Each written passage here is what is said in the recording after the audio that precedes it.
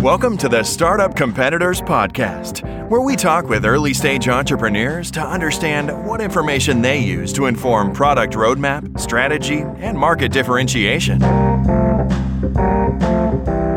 Welcome to the Startup Competitors Podcast. Today we have Eric Baum, who's one of the partners at Solidia Capital. Eric, welcome. Thank you, Michael. It's great to be here and looking forward to our discussion. And I said partner at Solidia Capital. Is there a different title, better title? I kind of go by co-founder and managing director. So we kind of have a more sort of flat organization. So we don't use partner, but that's fine. Got it. Well, I know your organization really well for a number of reasons. We've collaborated on a couple of projects, but for those who might not be familiar with Solidia, how about you give a quick overview of what you and your team do? Sure, that would be great. So Solidia is a venture advisory company. And the reason I say venture advisory versus venture capital, we kind of straddle both sides of that. So while we do make small investments into portfolio companies, really where we see a lot of our value is actually working with early stage and emerging companies and helping them to really accelerate growth and momentum. And so we would be helping companies on some of the key pitfalls or challenges that we've seen over time that startups hit. So that could be things like trajectory management, which from our side is all those activities in determining as a startup, how much capital do I need? What does my next 3 or 4 years look like from a funding perspective? What are the different value accretive milestones I need to achieve to get to where a company wants to go? For example, in that area, sometimes we see that people or some of our founders are really just focused on, I'm raising, $1 million and that's going to get us, 8 months runway, versus we kind of take a step back and we say, look, every fundraise is a journey, and each journey should have a discrete beginning and an end. And really, it's about value accretive milestones that at the end of the journey, it's a discrete ending point that positions you in a natural way to raise the next round. Trajectory management is a process where we look at that. Other things that we would work on are things like customer acquisition strategy, go-to-market strategy, governance setup and structure. As our companies are growing, organizational design and development. So who's your next employee and employee after that? How do you maintain culture? So we kind of work with our portfolio companies from both perspectives, and we do that from mainly an equity for services nature that I mentioned. The reason we do that, because we do have the ability to put some capital in, like I mentioned, and we do have funding sources around us, is it's important to us to sort of align interests. So Solidia Capital is a affiliate company of a group of different businesses myself and other partners have that can pull on each other. And so we're a cost center. And so we know when we take on a company that we're going to put and deliver a ton of resourcing and time. And so the only way we make an ROI on our effort is for that company to be successful. And our staff would be your classic private equity and venture trained, but we can also call on the resources of a variety of other companies we have, like a strategy operational consulting firm, specific pharma companies, and other startups to bring those information to bear. So I'm not sure if that gives the kind of background that you were looking for, Mike. I know it's a little bit complex, but I kind of pause there and see if there's any questions there. No, I mean, it's hard since I know you guys so well. So I think that's a great background.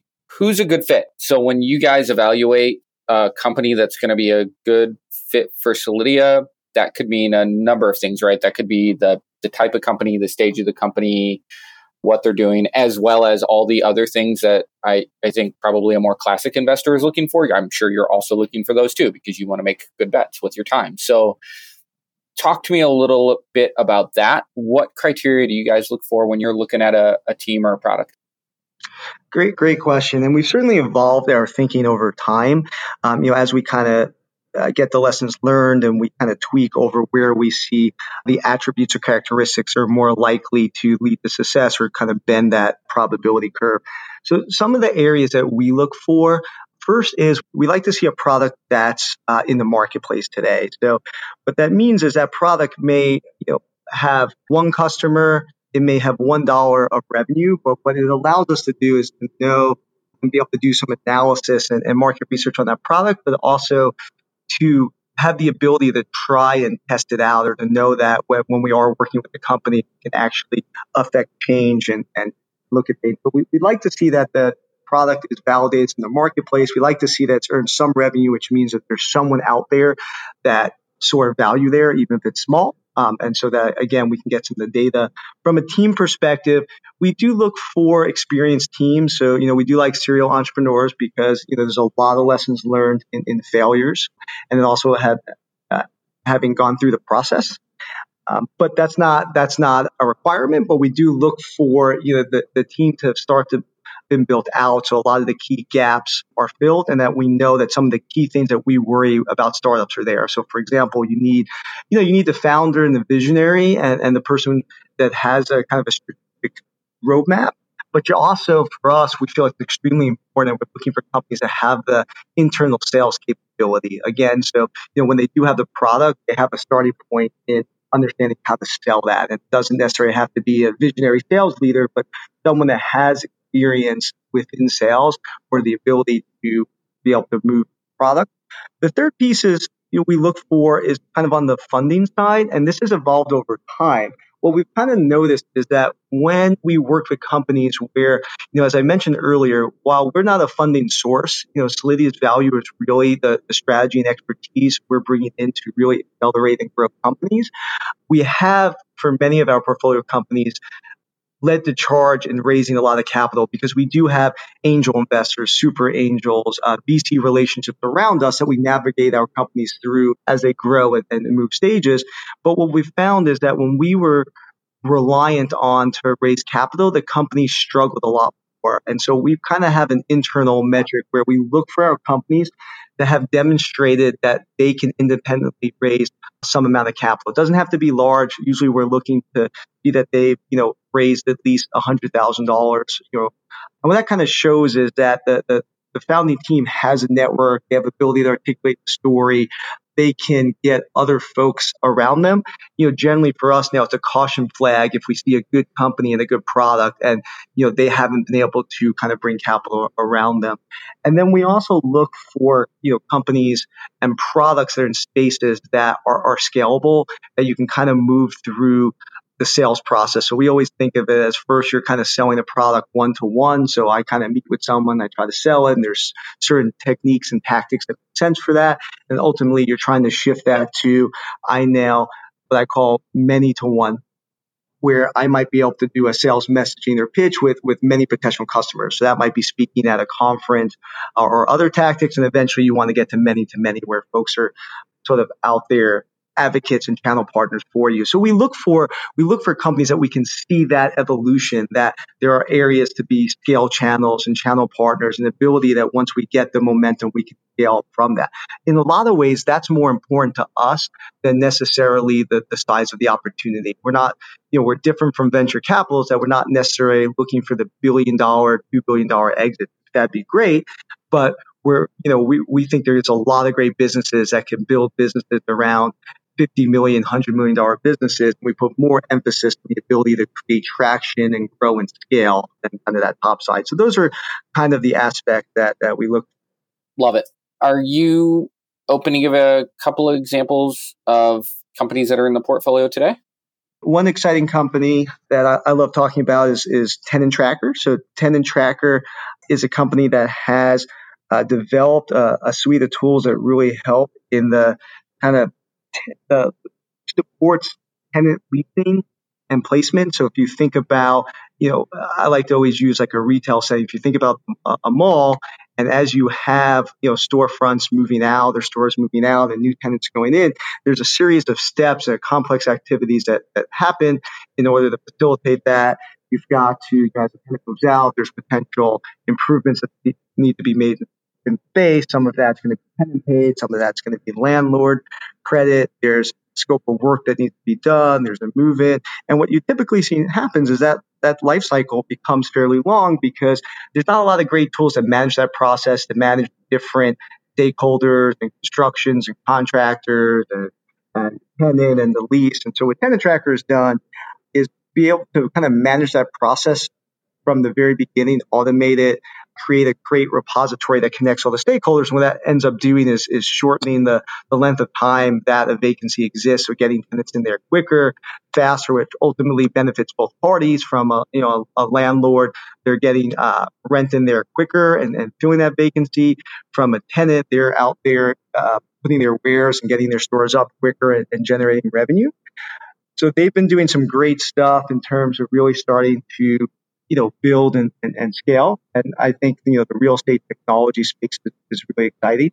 Another one of our companies is in the golf technology space. It's called Club Caddy, and they're out of Michigan. And what they're doing is really in the golf industry. You really have, if you look at golf courses, you have 15,000 golf courses in the U.S. 50% of them are on a technology called GolfNow. Essentially, what GolfNow does is it aggregates all these tee times at different courses. It discounts them and brings eyeballs into them and provide a very low-tech sort of course management software.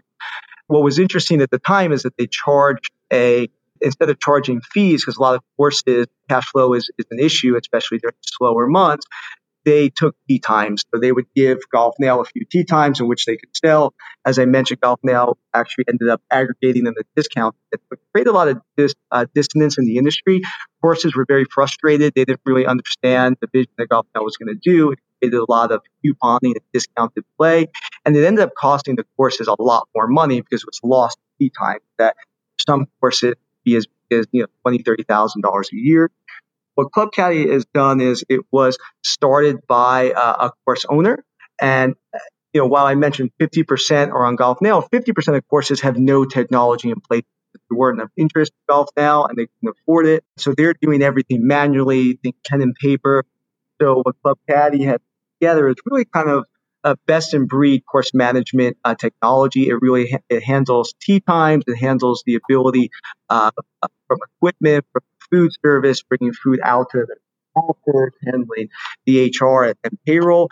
And they provide it for free because the business model is they make revenue or we make revenue off of the credit card processing. And so what we say to courses is we're going to be transparent to you. We roll you onto our credit card processor. You're going to pay the same or below. And then that's how we're going to make our revenue. So it becomes, a great revenue source for us. And each course is worth 10 or 20,000 for us. It's great for the courses. They get top end technology without really having to do an out of pocket payment, and a way to kind of move off of that, giving up tee times. And so that one has been growing extremely fast. Another company we have, kind of switching gears away from technology or SaaS based, is the company called Allergy. They do something interesting that's dear to me. If you think about a lot of people around the country, there's food allergies is very common. And what's also common is a lot of people don't carry EpiPens as should be. My wife has some serious allergies. She rarely carries her EpiPen. It creates a lot of stress for the care circle around them should anything happen. It causes stress on the pharma companies that want to make sure EpiPens are available. It creates stress on the insurance companies because when you go to the ER and deal with an allergic attack, it's much more expensive than if you dealt with it at the time. And so what this company does is they came and they said, okay, well, the biggest issue with people carrying their EpiPen is it's inconvenient, easy to forget. What's something that everyone has? Everyone carries their cell phone. So Allergy's kind of way of approaching this problem is, again, identifying that, the one thing that most folks, carry with them and have on them is their cell phone. So they thought, what a great idea if we could engineer, and it took a lot of time, a lot of iterations of engineering, if we can put an auto injector into a cell phone case so that all around you, and it would mimic the size of your case. It's very subtle, but that should you have any kind of issue, it automatically the auto injector comes out. You've got an EpiPen, but then you also have the software integration, so it communicates with your care circle, can provide more information, and then later on, phase 2, it can do some interesting things as well. When you think about a lot of elderly people, one of the challenges is there's a lot of pills to take, but it's really hard for them to remember when to take them. Obviously, compliance in a lot of cases is an issue there. And so, again, you could use a a mobile case or a cell phone case where you could integrate with software and say, okay, it's 2 p.m. These are the 2 I need, and you could load all your pills into the case, and then it would open up and give you the pills, as you needed them and remind you. So I think they're doing some really interesting things to solve the issue of compliance with, life-saving technology by tying it to convenience and mobile cell phone around us, while also integrating with the software and being able to communicate information to others. And right now it's an exciting time for them. They're in the process of getting ready for FDA submission for regulatory. They've got some great partners. They've worked on several rounds of product, and really getting some great press and things out there. And I think they've got a chance to really transform that market. Dude, that's nuts. I know you've mentioned them to me in the past, but I had no idea that that's what they did. That sounds awesome. Truly, like that's really cool.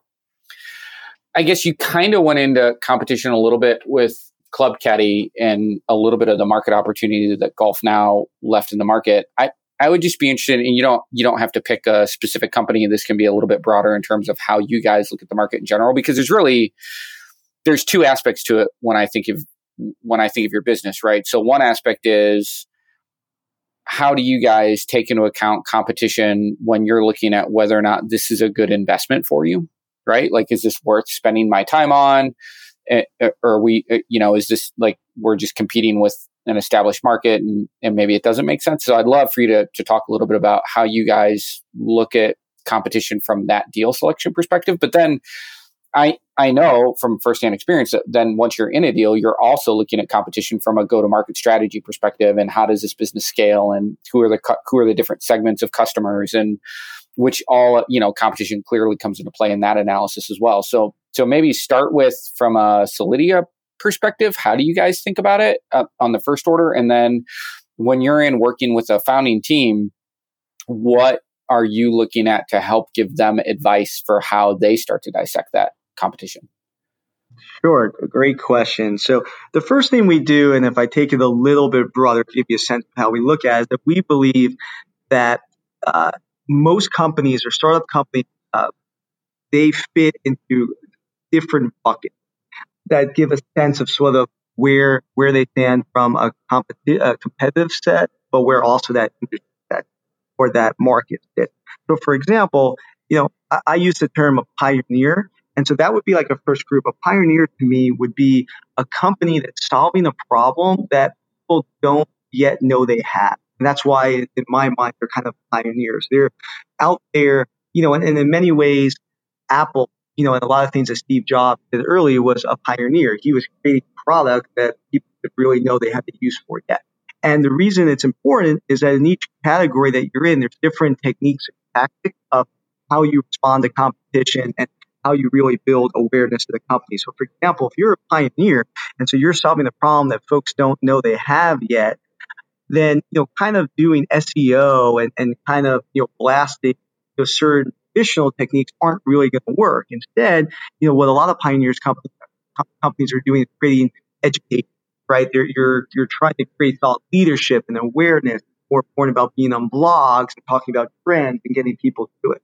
So in the pioneer scenario, you really don't have a competitive threat yet. You're really focusing on creating the market around it. And then, as competitors come in, now you're really relying on your first mover advantage, right? You've helped educate and be a thought leader. People have connected to you.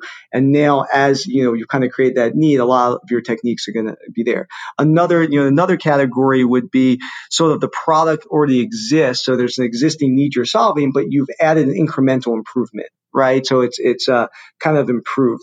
And so again, from that standpoint, there's a little bit of a different technique, right? You're really stressing what competitive advantage that you just brought to the table. So it might be a new product feature. It might be a cost or some other element that's kind of changed the risk reward that's out there. And then if I simplified, like kind of a last big bucket is a Me Too product, right? And I think at Me Too, it's really kind of, as a startup, I'm putting out a very similar product to someone else. A lot of people look at Me Too products and say, well, those aren't really exciting. We're not interested in that. Well, not really so. Each of those models can work. It's just you have to write you have to have the right techniques and tactics. So if you're going to be a Me Too company, that's okay, but you probably want to be focused in a new geography or, be in an area that someone isn't. So for example, people that were doing online delivery of meals, it started out in big urban centers and there were small second cities that no one was there. That might be a Me Too opportunity, or you're providing it to a new niche or a new demographic of folks that weren't in that service. So the reason kind of rolling this together is when we look at companies, one of the first things we say is, okay, where does this company sit? And, if depending on where it sits, then we have a kind of a viewpoint of competition. So if it's a pioneer, I'm not as worried about where the competition exists today, but what I am worried about is Pioneer is going to have a much longer cycle and length of time it's going to need to get to revenue in other areas. So, what's its funding situation? How strong is the team? Are they prepared for it's going to take longer? Is their marketing and sales skill set aligned to create awareness and education? And if it's a Me Too, I'm going to be looking at this company and saying, okay, I want to understand what's its go-to-market strategy is going to be really important to me because it's not differentiating on product or something novel. What is it about it? And if they can convince me to go to market, like, look, this is out there, but we're taking it to this new geography and this new demographic, and this is where we're going to be uniquely qualified to do that. And the product itself is de-risked because we know it's interesting in some fashion. That becomes interesting. If it's something where it's coming with a new competitive advantage, then I'm trying to understand how sustainable that advantage is. So is it something, so for example, now I'm going to do diligence to company and say, okay, what's going to stop existing competitors from being cheaper? If you're competing on cost, is it something proprietary? Is it IP protection? Is it a secret process? Or is it something that's easily replicable? So, from a Solidia perspective, going back to your question, we look and see where it is. And based on that, we see, well, how is this company, how's their technique and tactics aligned with what we think is going to be successful there? And a lot of times we'll see disconnects because a lot of companies aren't necessarily taking the time to say, hey, I know I'm a startup, but let me think about what bucket I fall in and how that really does affect some of my strategy and tactics. So sometimes we see companies that are in pioneer space and they're talking to us about, and we're going to do SEO and we're going to be meeting with 10 companies and hiring a sales force. And we can tell right away that's really not going to be successful because people are not yet ready to purchase. You haven't created that awareness. Or we're talking about we're talking to a Me Too company, but there's nothing unique in their go-to-market strategy that's interesting. I'm totally just curious. There's no right or wrong answer here. Which of those do you see more between pioneers and Me Too's? So I think pioneers are going to be kind of a small minority, right? Because a pioneer really is it's a hard one. It's that you have enough vision to know that you have a strong compulsion that this product and messaging resonates and you've been able to get other people around you, but that you're way ahead of the market that you really have to educate. So I think there's very few companies that pull off that say, I've got a product that's solving a need that someone doesn't yet know, that can get enough momentum to, even get to that beginning point. And most of the time, we don't see too many pioneers or truly pioneered, right? What happens is either their idea or product is probably not as realistic or sustainable or as mass consumed as they think it is, or there's just no real path to create sort of that education. I think Me Too's are probably a much more popular, or we see them a lot more, and we see a lot more on the competitive advantage side, what I'm calling sort of, there's existing, you've improved it. And really, that's probably the biggest bucket. And what we're digging in there is to understand how sustainable is that competitive advantage. Again, is that backed by IP? Is it backed by, special process? Or is this, something that's easily? Awesome. Thank you. Sorry for that digression. No, of course. And so when we start to work with companies, so we've kind of then made the assessment. So when we work with companies, it kind of follows that tie. When the first things we're sitting down is kind of talking through like, hey, we kind of have this spectrum of stages of companies. And here's where we kind of feel like you fit, and what's your thoughts, and kind of have that dialogue. And we kind of talk about that recognizing where we are is really important because it informs us of the different tactics and techniques, and we kind of go through that. So as we're sitting with companies working with them, if we say, okay, we both agree we're a pioneer, that's going to help us really have a good shared view to competition. Okay, in a pioneer setting, competition is a friend, right? Because ultimately, in a new industry that's just burgeoning, the more players that are out there talking about the value of the problem you're solving, the more it benefits everyone in that, right? It's a new white space. If you can create a market, there's going to be big enough for the first couple players in it. So you kind of look at competition to say, great, you're almost not joining forces, but you're almost trying to see how you complement each other or how you create that thought leadership. And, you're looking at tactics of, okay, within that, I want to position myself, if I'm a pioneer, to be at least viewed as a thought leader, right? So as I'm getting that dialogue, I want to establish credibility. So as this market starts to develop, there is sort of that first mover advantage. But again, recognizing that if you're in the right market, all the competition creating a market is really kind of lifting the boat for everybody. How, this is not a well-formed thought, obviously, how critical is the founder or the founding team when you look at that space versus new market, Me Too? Specifically, what I'm going for there is if you're trying to create the market, I would assume you have to be way more of an influencer in the given space that you're going into, rather than if you're in a Me Too, it's much more about niching down. Nobody needs to know who you are, right? Like, all things being equal, it'd be great if you were an influencer too, but it's not like you need to be on stage presenting, talking about, making this market happen if you're in a Me Too. Whereas from a pioneer perspective, that seems to me like that would be a big question in your mind of like, who on the founding team is going to be that person who's going to be the front person who's driving a lot of that energy. Is that real? Did I just make that up? No, that's exactly right. And that's a great point. And that really, helps remind me of a couple points that I probably skipped over. And, I haven't given my spiel on this in a while. So you're absolutely right. When you think about, so what's great about the framework of trying to understand where, a startup, what kind of stage they are, and kind of say not all startups are in the same stage and the like, is it does inform all these pieces like we were talking about, marketing, funding, but what you're also hitting is team. And you're absolutely right. So when you're a pioneer, what's really important is that team is folks that are thought leaders. They're folks that, are kind of inspirational. Like they sit in the room in a conference and talk about where they see the future, and they can bring people along. You think about it, a Steve Jobs or, Elon Musk. And again, I'm going straight to the 1% of them, but that's what they're able to do. They have that vision and they're bringing people along because they have to get people to see 2 or 3 steps above. And so they've got to be articulate. They're kind of like the storytellers, right? It's not as important, for the executioners and the operation folks. It's the folks out there getting people to believe. So absolutely. Versus when you look at a Me Too, one of the things I forgot to mention is, so when we look at a Me Too, we say, as I said earlier, Me Too is not bad. It's just these are the things that you need to be successful.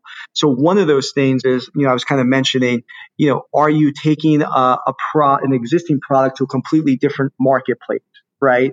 And we've seen that all the time where business models, get altered. Are you taking it to a different market segment? But the other area is, if you're a Me Too, are you is your team much stronger executors, right? So a lot of times it's not about, you think about an industry and there's a couple of competitors. It's not always about who's been there first or what's not. It's which team, executes, stronger and better. So again, great point from the team perspective. If it's a Me Too, now I'm looking about, a team about, it's great. We want them to have vision, but does this team have amazing execution? Do I look at this team and say, these guys are going to execute so much faster, smarter than the next side? So you're absolutely right. Where you are would impact sort of that makeup of the team. Awesome. Thanks. Sorry. Continue. Didn't mean to derail. Yeah. Sure. So like once we're working individually the companies, again, going through, if we're looking for, if we're working with a portfolio company that we think, okay, you've kind of made, a novel improvement, or you're solving a problem in an incrementally better way, we're going to focus a lot on the competitions in terms of, okay, really understanding who's out there today, what what our differentiators are, but also how sustainable they are. We're going to look at areas. And so we're going to do a lot more profiling on customers today and where we think different customer profiles are going to go in the future. So what do they want today and what might they want in the future? What does the competitive landscape look today?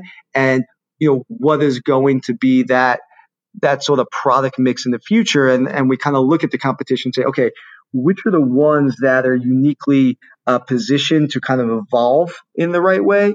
Where do we think we need to be? Where are some of the differentiation? But what we also focus on is our go-to-market strategy. A lot of times for companies is early on, it's easy to be distractible. You've got this company and you're like, look, I think my product is great and everyone should use it. And it could be that you do have 10 or 12 segments. We're very focused on niche segments within niche segments that you start and you try to find in these areas your stickiest customers. And you say, okay, here's my competitive matrix. Here's what people are doing. Now we look internally and say, where are we the strongest? Where's our differentiation? And what are the smallest subset of customers that would appreciate that? And how do we go in and target that deep? So for example, some of our competitors might have a foot in a bunch of segments, but we might want to go to deep in one or two. So we're really focused on where do we particularly show the most value and hit those customers first and use those folks to kind of grow and expand from there. If we were looking at a sort of a Me Too company, again, on the customer side, we'd be kind of aligning from the competitive side is to say, okay, where do we think we're the strongest? So for example, one of our companies, they're not Me Too, but they've got similar competitors. And what we've learned or what we saw is our strength really is in the RFP process. We felt like we really understood what company, we understand from a consultative side how companies view RFP processes, what's important, especially in enterprise scenarios, implementation, what some of the common challenges are, what some of the mistakes that companies make in RFP processes. So for us, we knew, okay, what we want to do is every time we're in the RFP process, we're going head to head in this kind of activity, we're going to have an 80% win rate. So we kind of went after a competitive strategy to say, okay, here's where we want to compete. And so we focused more of our energy in looking for companies that were already, planning the RFP, getting the right channel partners that brought us in, versus necessarily looking for that one-on-one sale where there's no competition. We felt like in that scenario, we stood so much stronger in our competition from a flexibility, from a messaging. So from a Me Too, we kind of think about that. In the sales cycle, where are we strongest and how do we kind of leverage that about our competition? But across all cases, we're looking at the competitive matrix and we're really trying to understand where are competitors strong and where do they have gaps. And what happens a lot with companies is that you're never, early on, you don't always say no to business. And companies take businesses that they shouldn't. And so we love to find out where our competitors are playing where they shouldn't be playing and take advantages of those segments first where we're strong and using that kind of story to launch pad in other segments. So I know that was kind of a long-winded answer on that. So I'll pause and see if I've kind of covered some of that or missed anything. It's phenomenal. Are you kidding me? I can listen to you talk about this all day. This episode is brought to you by Full Stack PEO. Most founders start companies because they figured out a better way to solve a problem or serve a need, not because they love tracking payroll, filling out compliance forms, and explaining employee benefits packages. And yet, all that stuff still has to be done. That's why there's Full Stack PEO. Full Stack PEO specializes in turnkey HR for emerging companies, not just those core services, but advice and expertise that help founders maximize employee potential. Curious? Find out more at fullstackpeo.com. Oh man, that last thing you just said, which is when you find a competitor who's maybe in a space that they shouldn't be, you look to maybe exploit that. How do you discover that? Like where do you go to find that? Great question. No silver bullet. And that's one thing I'll say for the audience. One thing I've always seen in just, or kind of my opinion or perspective in emerging ventures is there's never a silver bullet. Usually change and success is a series of small things that are coordinated. There's not like one magic piece. And same here. I think conferences and educational and trade associations are great ways to kind of get the feet on the street and kind of hear the water cooler talk. So, you kind of put yourself in a position to, what are you hearing? And, as you're more industry events, you sort of get to hear what some of the frustrations are. People like to talk a lot more about things that are going wrong with something than going right. So in the right environment, I think you can get from there. Second is really looking at a lot of sort of the industry reporting. So obviously there's, reporters, generally, but in every industry, there are, travel reporters, there's folks covering real estate. And I feel like if you kind of have your finger on the pulse and you're reading a lot of that, they do a good job of comparing and contrasting, and they themselves are out there going to existing customers they lost. So the industry reporting, which sometimes, has small followership, but if you make sure you're staying current to that, it's talking to, a lot of times when you're getting new customers, you're getting customers that have left competitors, and that's a great way to really understand what's behind the change. And so sort of getting from, folks that you might be winning, where they see or some of the pain points. The other area is channel partners and partners. A lot of times, particularly if you're a SaaS-based technology, you might be integrating with a major player in the space. Like you may need to integrate with SAP or Concur Expense if you're on the expense management side. And I think as you're having, talking to those same players, talking about them, they're a wealth of knowledge of where, kind of where they see they're playing or what some of the strengths and weaknesses. So I think really kind of having a pervasive look at the different, stakeholder groups, and then also trying to, kind of build backwards your strategy, right? Again, the way we do strategy with our portfolio companies is to say, okay, and I know Mike has sat in a few of these sessions too, and we say, when we think about go to market, we say, what are the different attributes that are important to us uniquely as a customer? It might be the length of the sales cycle, the revenue potential of the customer, our access to decision makers, virality of that particular customer, to refer us to others. So each company, we say, what are those important pieces? How, we try to rate them, and then we take different segments and demographics that kind of overlap, and then you kind of create more an objective system that says, okay, you have these 10 segments, but based on what the inputs you just put in, these are the initial segments that kind of meet your requirements. And so that's where you should focus. And we do the same for our competitors. We kind of look at that and say, okay, from what we can see in their client list or what we can see for the information available, where are they playing? If they're all over the place, or we're going backwards and saying, for example, their strategy and their technology, they really are well suited for Fortune 100 companies because, ABC, but we see they're at startups and mid-sized companies. Well, that's a gap. That doesn't make sense. Or if we're seeing a player that, hasn't evolved their technology from a security perspective and they're calling on Fortune 50, 100s, we know that that's a challenge and we can kind of play off of that. So kind of all those areas, I'd say industry, resources, cold calling potential customers. And one thing I would say, you always have to do it in an ethical way, but don't be afraid to call companies and ask them a lot of questions without necessarily like, hey, we're looking at, different types of technologies. We'd love to get a couple minutes for you to see what your experience is with them. And sometimes you can get, good information from folks there from making a few cold calls. Dude, that's awesome. What are some of the other things when you're sitting down with, and this doesn't necessarily have to be specific to competition, when you're sitting down with a portfolio company, or even maybe you're evaluating a portfolio company candidate, and so you're obviously learning their business and meeting with the team. What are some of the other things you're looking at to maybe assess health of that company and how good of an investment it's going to be? There's a lot of different areas that can give you different tells. And, sometimes, what ends up happening is as you're having a meeting, you kind of see, different tells that you might want to dig a little further in. One for me, and this is a broader one, is, and it's one you probably hear a lot.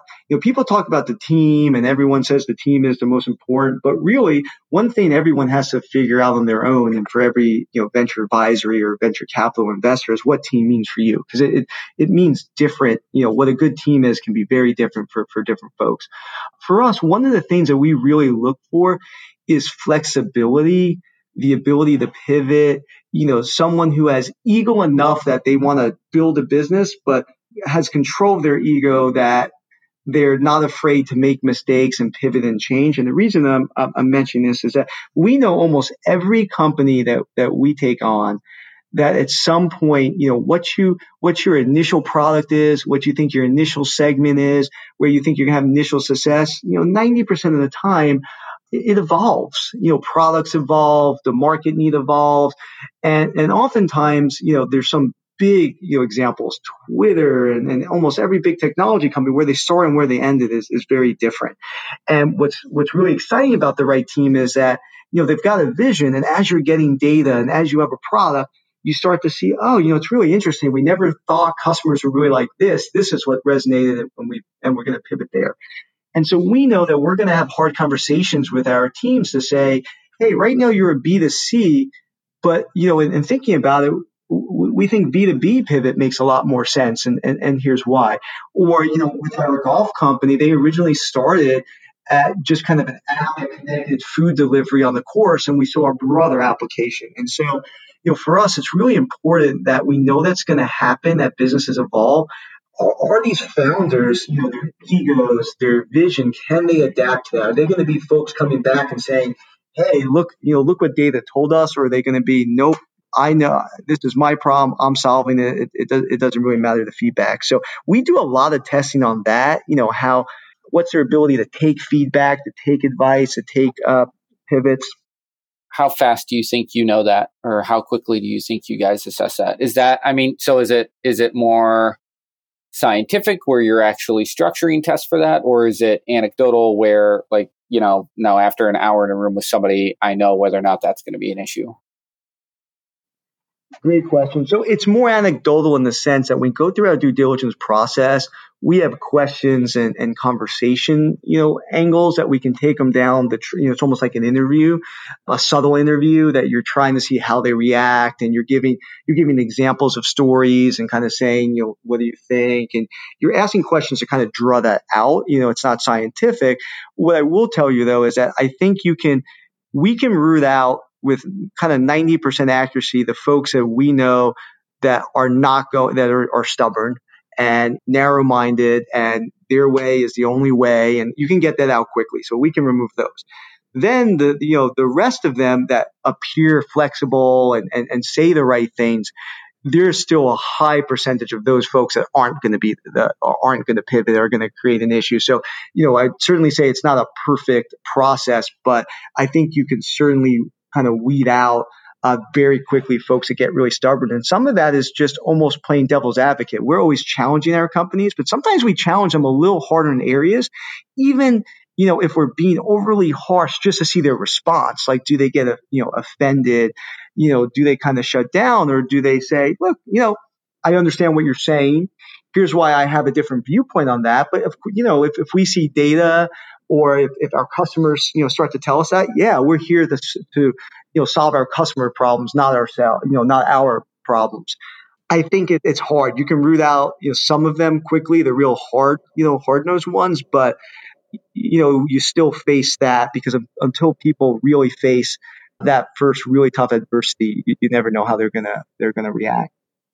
How do you identify? So go to the other extreme, which is not the market will know what it wants when I tell them what it wants, but the flip side of that, which is not the ego-driven person, but the person who will defer every decision to the last person they talk to.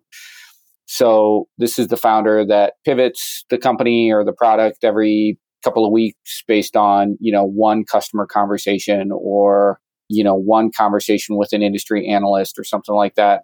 I'm sure you've seen them. How do you identify that person in your process? Yeah, that's a great question too, and very fair. The other side of it. Similar as well in the conversation of really understanding how much, so in some of these conversations, what's the balance of sticking to their beliefs and conviction?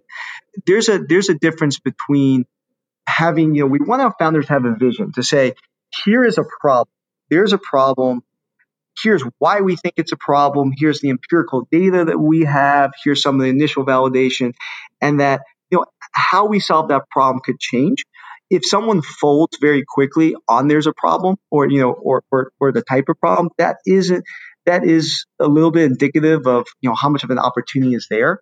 I want to see someone say, here's a gap that needs to be solved. And yes, we may pivot, we may find other gaps, we may find faster roads. So that's the anecdotal piece. On the more scientific piece, when we're kind of with them, what we're really kind of pushing folks on, our teams, is to get away from the subjective and the anecdotal, right? And that's what I think we all do naturally. That's what startups do. It's very easy to be like, well, I think my demographic is 27-year-olds, and I had this conversation. This is where I think a success is. We try to remove that by making things very objective. Like, let's not talk about demographics. Let's not talk about customer type. Let's talk about the attributes and the trait that we think that is important to the company. Like I was saying, does the length of sales cycle matter? Does our access to customers matter? Yes or no? And kind of define these things across the variety of stakeholders, right? Not just the management team. It's great to get some customer input. And, again, making it data driven. If someone says, okay, this analyst said X. So my point is, okay, well, how do we know that I always ask our founders, does this opinion or thought, is this yours or an individual person's, or is it representative of the masses? And if it's representative of the masses, how do we know? Because again, the biggest or one challenge a lot of founders make very early stage, kind of idea conception stage, is they're actually solving a problem, but they're solving a problem that they have. And then the first question is this problem you're solving, are you representative of 20 people, or are you more representative of more of the masses, right? Is this a problem that many people share like you? And I do the same thing, on the reverse. Okay, so this opinion, how do we know it's there? And what ultimately, I want to see the connection back in the trait. Like, okay, this analyst said, I don't really like where you're going because you're going to have a 12-month sales cycle, or these big corporations, you're going after Fortune 100s, and they're going to take forever to sell. And we know that. Why marry that back and say, okay, well, how important was the length of sales cycle? Oh, we said it was really important because we don't have a lot of funding, and we don't have marquee clients. And so then I can marry that information together. But to your point is, I think it's just as risky when folks are influenced by the last person said, and really all you can try to do is build that sort of empirical, data-driven, objective culture in it that people have to fight to show why that aspect is important. Awesome.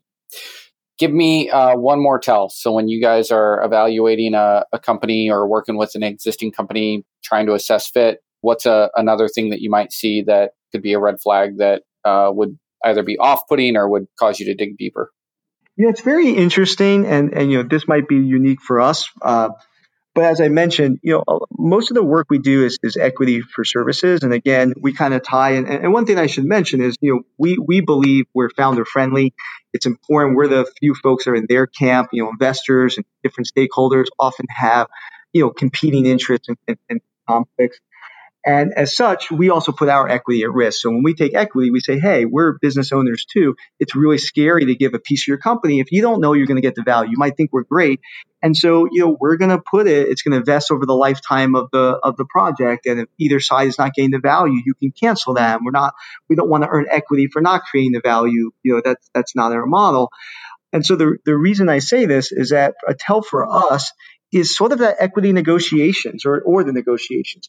We really kind of figure out what is sort of the right kind of ROI for us based on value. And, interesting enough, when you're talking to companies, there's conversations that aren't about, it should be 3% or 7%. It's more about the value. Okay, hey, if I can create value, if the pie is bigger, I get it. And there's founders that get that. They're not really, they don't got this ego of, I'm not going to give X percent and Y percent. They're thinking about, well, what are these activities? How they tie the value? How does it get there? Then there's founders that you talk to that they could love you. It's like, I want to be at this percent or that percent, or they don't get the sense that okay, if, they're not asking the questions, well, if I give equity, how do I know that I'm getting value back, and how do I measure that, and those kind of pieces. So for us, negotiation, or even that conversation, because negotiation is happening when we know we want to work with them, but sometimes we're just having this kind of structural in the beginning. That's actually a big tell. We get to, we're looking for folks that are want to drive value, right? And that's going to be a tell in everything they do. Are they going to look at partnerships, and are they going to look at potential customers on, I want to control as much as possible, or how do I generate the most value for the equity I have? So I think people's perspective on that piece is a tell for us. And then the one tell, or I guess it's not a tell, but one kind of lesson learned I've seen is, one question I ask a lot of companies is, who's your next hire? Okay. And it's a very interesting one. And I've been kind of telling this story for a couple of years. And generally what happens is, I would say 95% of the time, the answer is a technology, a CTO, another developer, something in the technology realm. And while that's extremely important, what I look to hear is oftentimes, from my perspective, most companies I sit, that next hire, early on, I would argue is a salesperson, because you can have the best product, as and the best thing, but if you don't have the capability to drive sales, it's not going to matter. And again, you don't need to have, I tell people, it doesn't have to be a chief sales officer that's 50 years in. What you really want is something simple. Whatever industry you're in, someone who has experience selling into that industry. Because a lot of times we have technology companies that have people doing sales that, let's say, they're selling into restaurants. They've never worked in the restaurant industry. They don't understand how to call on restaurants and how that piece works. So kind of a tell for me a little bit too is kind of their view on the organizational design, or how they see building out their team. Because by human nature, we tend to want to surround ourselves or pivot around our strength. So if we're a visionary, big picture person, we kind of want to hire, even if we don't say it, big picture people. But really, we need that execution person. If we're a technology person, that's what we're comfortable, and we've developed the product, we feel really comfortable to continue to add technology folks, right? We don't know a lot about sales. It's scary. That seems, the next step. We just want to keep iterating on the product. So really getting that balance is sometimes a tell to me. Awesome. I don't think you mentioned this during your intro for Solidia. And if you did, I apologize. I missed it. But I believe you guys have a bit of a Midwest focused with the companies that you work with. Is that correct? It is. And thanks for bringing that up. I was trying to kind of be brief on sort of the Solidia side of the pitch, but I think I probably neglected a couple key informations there. So yeah, for Solidia, we had a kind of a viewpoint now 5 or 6 years ago or more that innovation was starting to change and evolve. And then a lot of innovation was moving away from, the typical coast, like, New York, Silicon Alley, and the West Coast, Silicon Valley. And that we really thought innovation and a lot of, early stage companies were going to come out of the Midwest and the Southeast. And for a variety of reasons. One, just a lot of great access to talent and education. The cost of, as the cost of starting up a business go down, it's much more cost effective. Also, most people, the customer bases, most customers and most companies are, the majority of them are throughout the country in the Midwest and Southeast. And in addition, we thought there was going to be a lot of cities that were going to, smaller cities that are going to try to reinvent themselves through entrepreneurism. So kind of those private-public partnerships. So you think about, a Detroit, Michigan, where they're trying to, revitalize that area by drawing a lot of startups in. So we've been involved in, we have a lot of focus in Indianapolis and Michigan and Detroit, Charlotte from FinTech.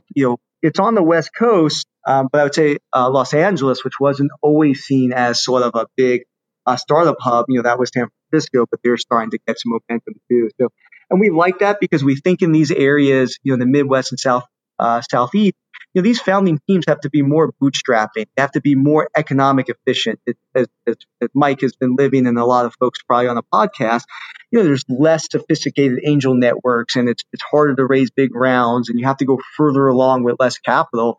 But in many ways, it creates the right behaviors and the right economic efficiencies to create that. So yeah, we think that's going to be the drivers, and that's what we're seeing. Just a lot of great companies coming out of those areas.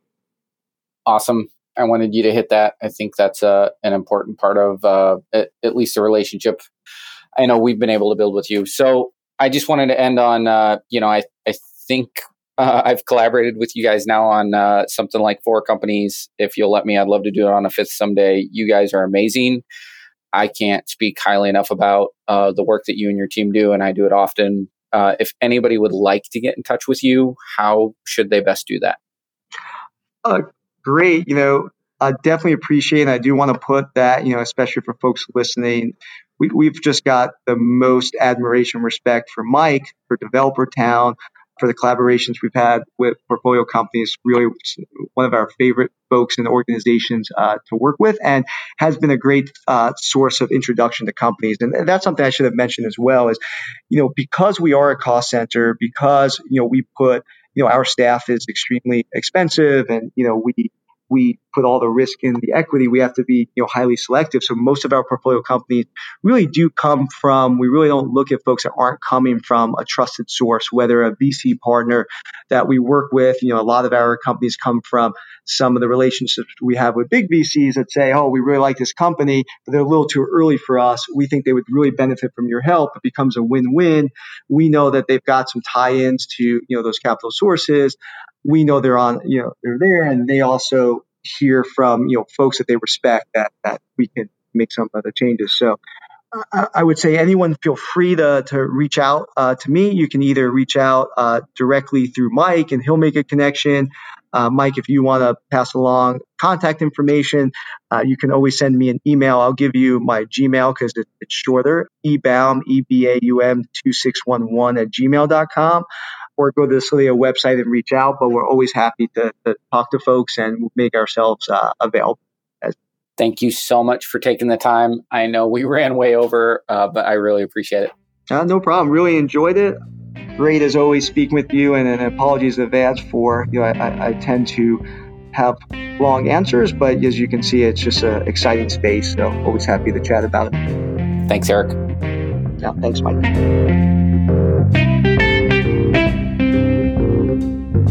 If you're thinking of launching a SaaS product, Startup Competitors can provide data on your closest competitors, survey potential users, or provide other product validation services.